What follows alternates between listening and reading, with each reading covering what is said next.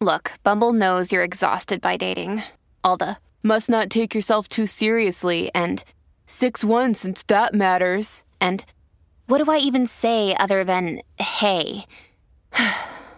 Well, that's why they're introducing an all-new Bumble with exciting features to make compatibility easier, starting the chat better, and dating safer. They've changed, so you don't have to. Download the new Bumble now. When you need mealtime inspiration, it's worth shopping Kroger, where you'll find over 30,000 mouth-watering choices that excite your inner foodie. And no matter what tasty choice you make, you'll enjoy our everyday low prices, plus extra ways to save, like digital coupons worth over $600 each week. You can also save up to $1 off per gallon at the pump with fuel points. More savings and more inspiring flavors make shopping Kroger worth it every time. Kroger, fresh for everyone. Fuel restrictions apply.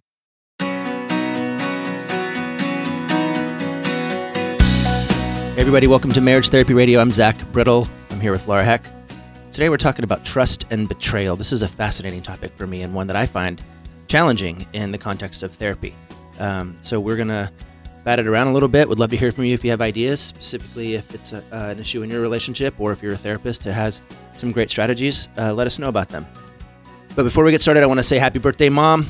I love you. I'm really glad that we have the same genes. Well, most of them anyway. Anyway, stick around. Marriage Therapy Radio coming at you. Hey, hi. Good morning. How's it going? Pretty good. I have a busy week, fun week. Lots of fun, exciting things going on. Why? Well, you don't have spring break, right? You don't. That's not a thing for you and your family. No, because I don't have a school-age child. But right. I did have a spring break where my mom and my entire family came, and we had a family reunion that I hosted here at the house. So I'm on the other end of that, and it feels good.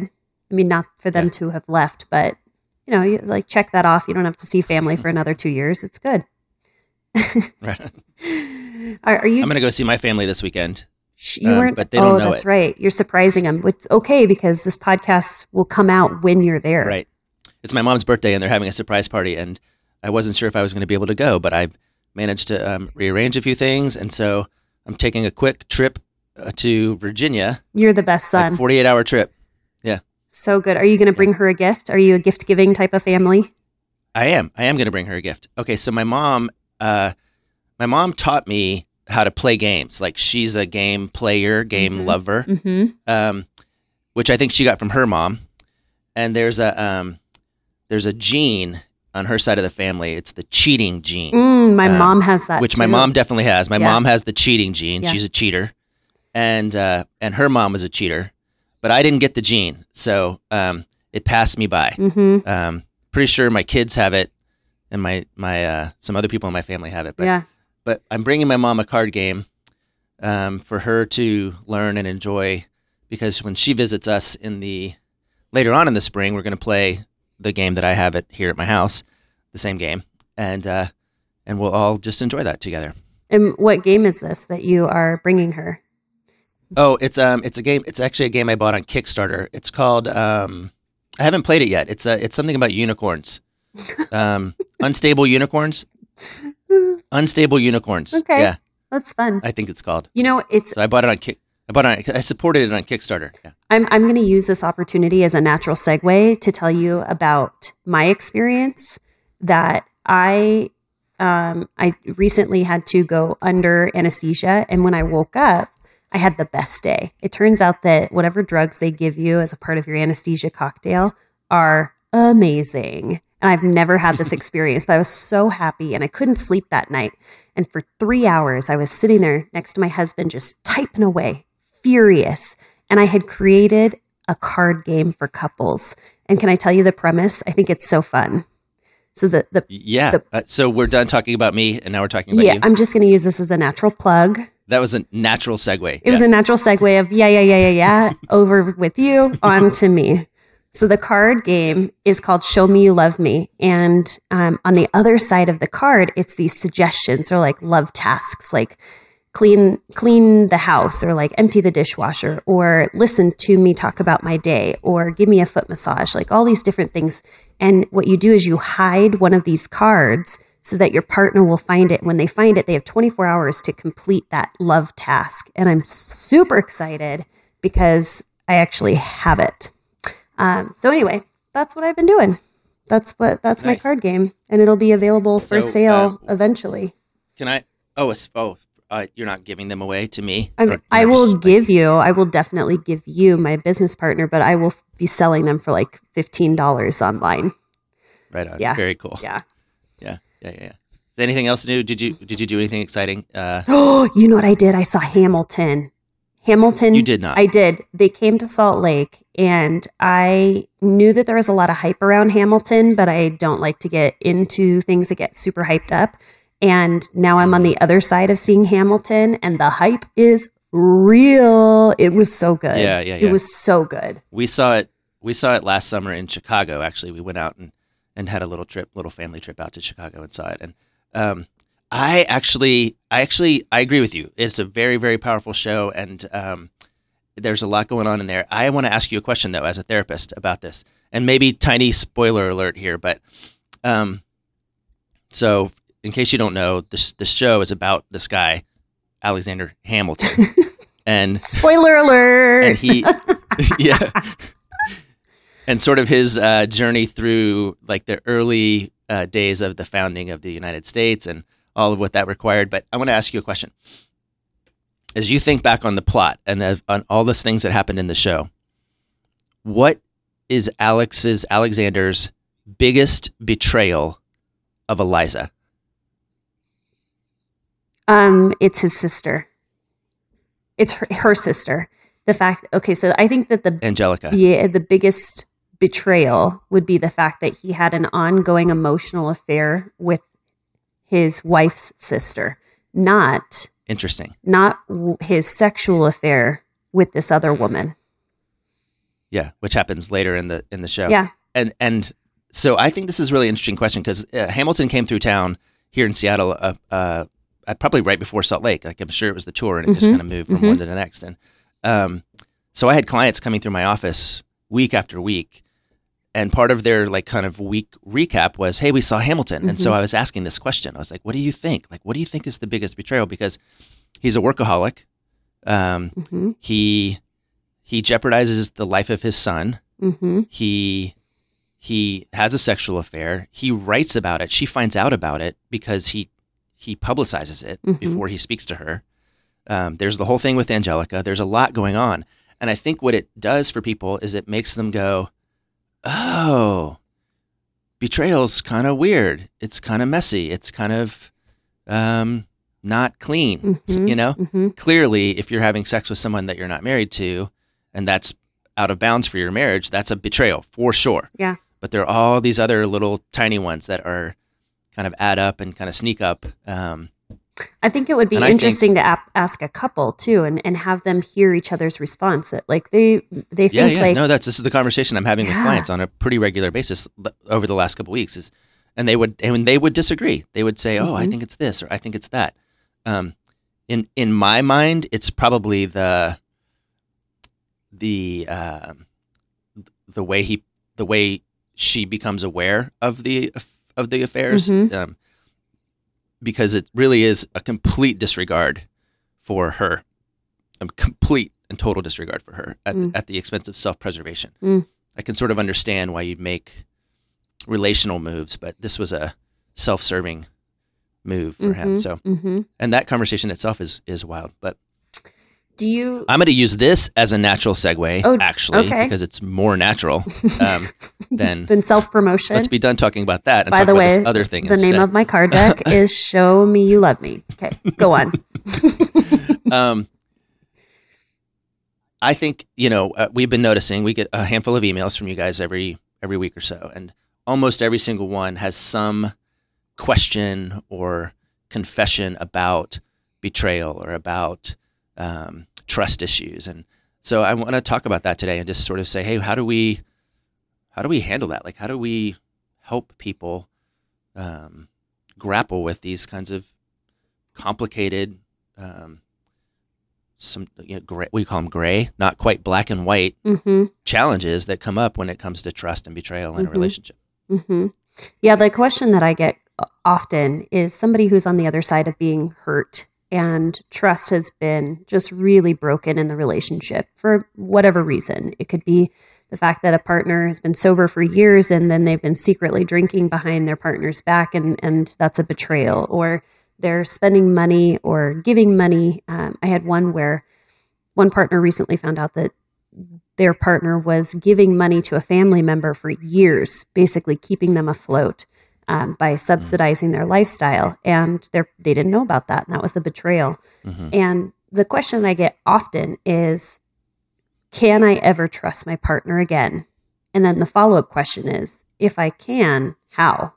And that's a really hard one, because no doubt. One thing that I know to be true about relationships and to be true about betrayal, and I think that this is the reason why we are on the track that we're on, which is to help couples overcome affairs and overcome betrayal, is we truly believe that relationships are more resilient than most people think they are. You can overcome so much more than you really do think that you can. So yes, I do think that trust can be rebuilt. How is I'm with you on that. I think my bias in general is yes, you can achieve trust, and in fact, sometimes you can achieve trust that's more secure, more powerful, more real than it was before you didn't. And the kind of the way that I explain this sometimes is that you stand up on an altar, presumably most people do, and they say things like, "I'm gonna, for better and for worse, and richer and poorer, and sickness and health, and I'm going to love and cherish and honor and be faithful," and you say all this stuff and you really don't know what you're saying because it hasn't been tested yet. Like there's no real data that says, yes. I mean, it's kind of like taking a job, right? I'm going to take this job and I'm going to do this job for the rest of my life. And then you learn what the job is. And with jobs we can quit perhaps, but in a marriage, the investment is pretty high. The sunk cost is pretty high. And so I often just tell people that when they have an experience of, say, breaking a vow, and then they choose together to say, we're going to make this vow again, knowing what it cost them, then often the strength of that is stronger. So I'm a big fan of saying, yeah, absolutely, you can rebuild trust. That's definitely possible. The how, though, is a challenging. It is a challenging piece for sure. So it's interesting what you just said, and we have a colleague that we know, and his story is that there's been a rebuilding of trust 3 separate times, and the end result is that there's an awareness now of what is at stake and what you're choosing your relationship for, what you're really intending for your relationship. The gravity of what you're choosing. And it's stronger after that third attempt at recreating this relationship than it was the first, before there was ever a break of trust. Well, yeah. And I do think that there's some conditions, right? Like I had a couple just in my office a couple weeks ago, and she had said something to him like, if this ever happens again, I'm out. I'm done. And it happened again. And she called me and they came in because she realized she wasn't done. She wasn't out. She said, I don't know. I learned this thing where I thought that I couldn't handle it, but I realized I could and that I wanted to. And she found herself in a more curious position than a certain position, and wanting to know, like, what is this about him, and how does this work, and why does he do this, and what is that about, and where does it come from? And I think that is a part of it. And I said, there's a couple ways this could go, right? You could say, hey man, why'd you do this? And he could say, I don't know. And quit bothering me about it because it's just the way it is, and I'm really sorry, but you're going to have to deal. And that is trust diminishing. That will increase her sense of uncertainty. Or he could say, I don't know, but you're right. Like this is a disturbing pattern, and I'm not sure what that's about, and maybe it has something to do with my relationship with my dad, and I'm going to get into some therapy and find out. And that is trust building, right? Right. And so I do think it takes some mutual participation and accountability and responsibility. I don't think that has to be based in shame or guilt or like ultimatums, but but the mutual buy-in and the mutual curiosity, I think, does create at least the fertile ground for trust building. And I like to say, only because mathematically I believe this is true, every single thing you do in a relationship, every single thing, is either trust building or trust diminishing. Sure. Even if it's fractional, even if it's just like a small gesture. So the how to build trust is to discern how do we create a surplus of positive or of trust building activity relative to the negative activity. And that requires some curiosity, right? Yeah. And maybe a card deck. Maybe it does require a card deck where you say, "Hey, this is how we're gonna create a surplus. We're gonna playfully enjoy each other in a way that matters." So I agree. I think that the whole idea of having trust building events all throughout your day that cumulatively create that surplus of feeling like you are building trust in the relationship.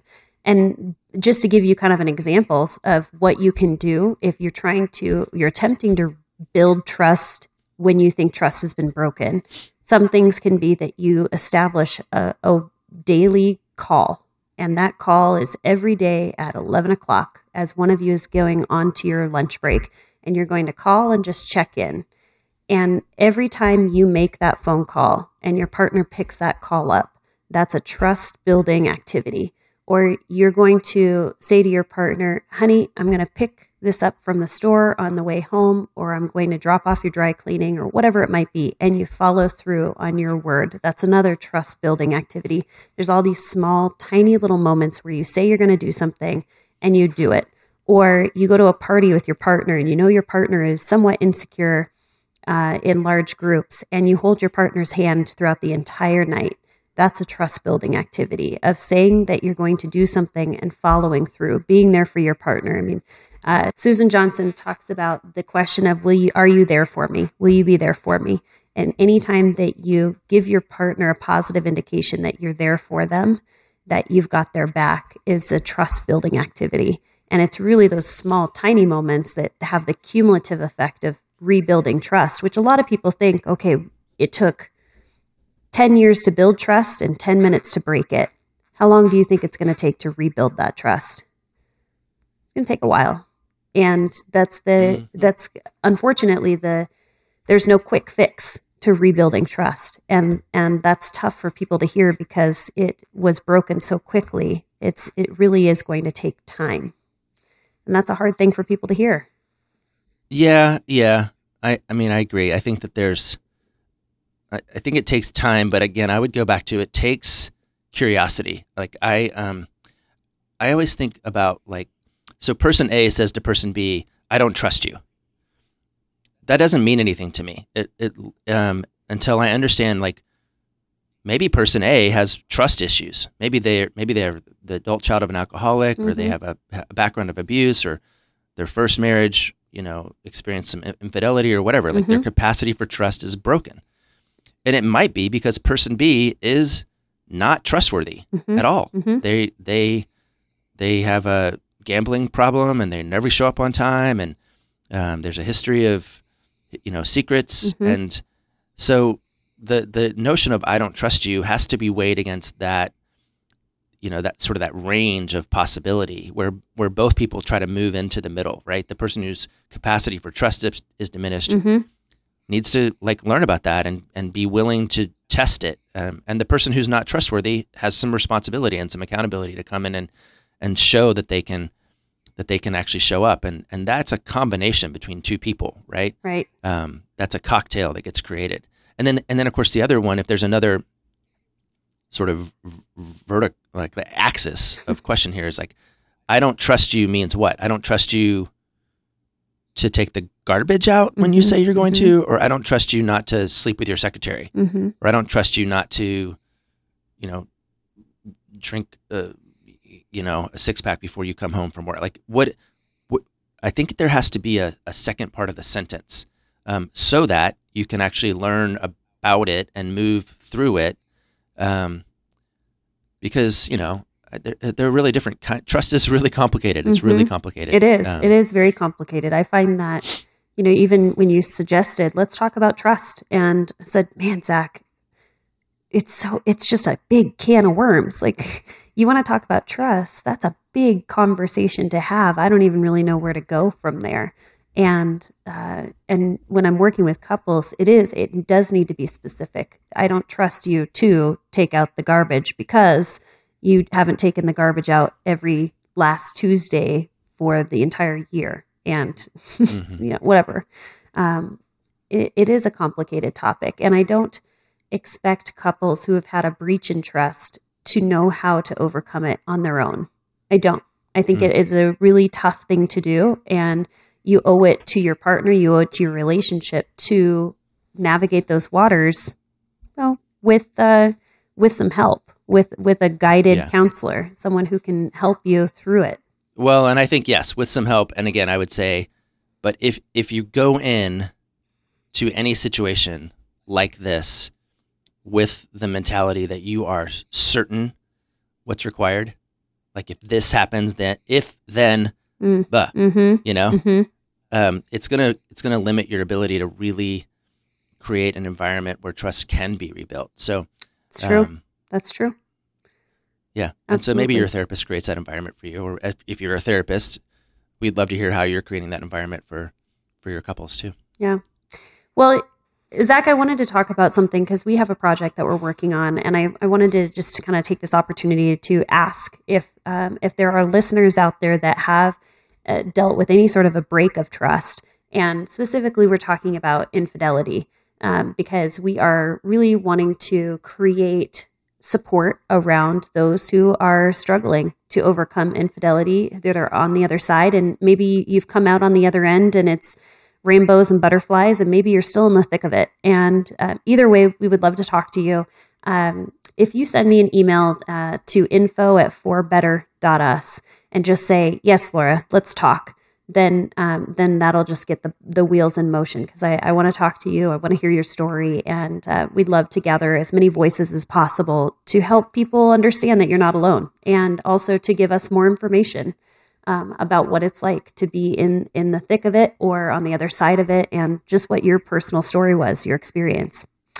Yeah, cool. And I would emphasize too that we would enjoy talking with you, whether you are the partner who's been harmed or the partner who was involved. Either way, there are things that we can learn from your experience, no matter what role you played in that process. So if you're willing to share that with us, then we would love to talk to you. Yeah, thank you. And maybe I'll send you a card deck if you if you agree to talk to me and spend an hour. All right. Well, Zach, it's been a pleasure talking to you today. Yeah, cool. Have a good afternoon. Thanks. And we'll catch up with you pretty soon. Hi, friends. Thanks for listening. So if you found this episode helpful, we would love to hear from you. So please review us on iTunes. And if you haven't already subscribed to the podcast, we do have a bucket load of new episodes in store. So we want to make sure that you don't miss a thing. So we just want to thank you, mostly just for your time, your attention, and your energy toward investing in your relationship for better.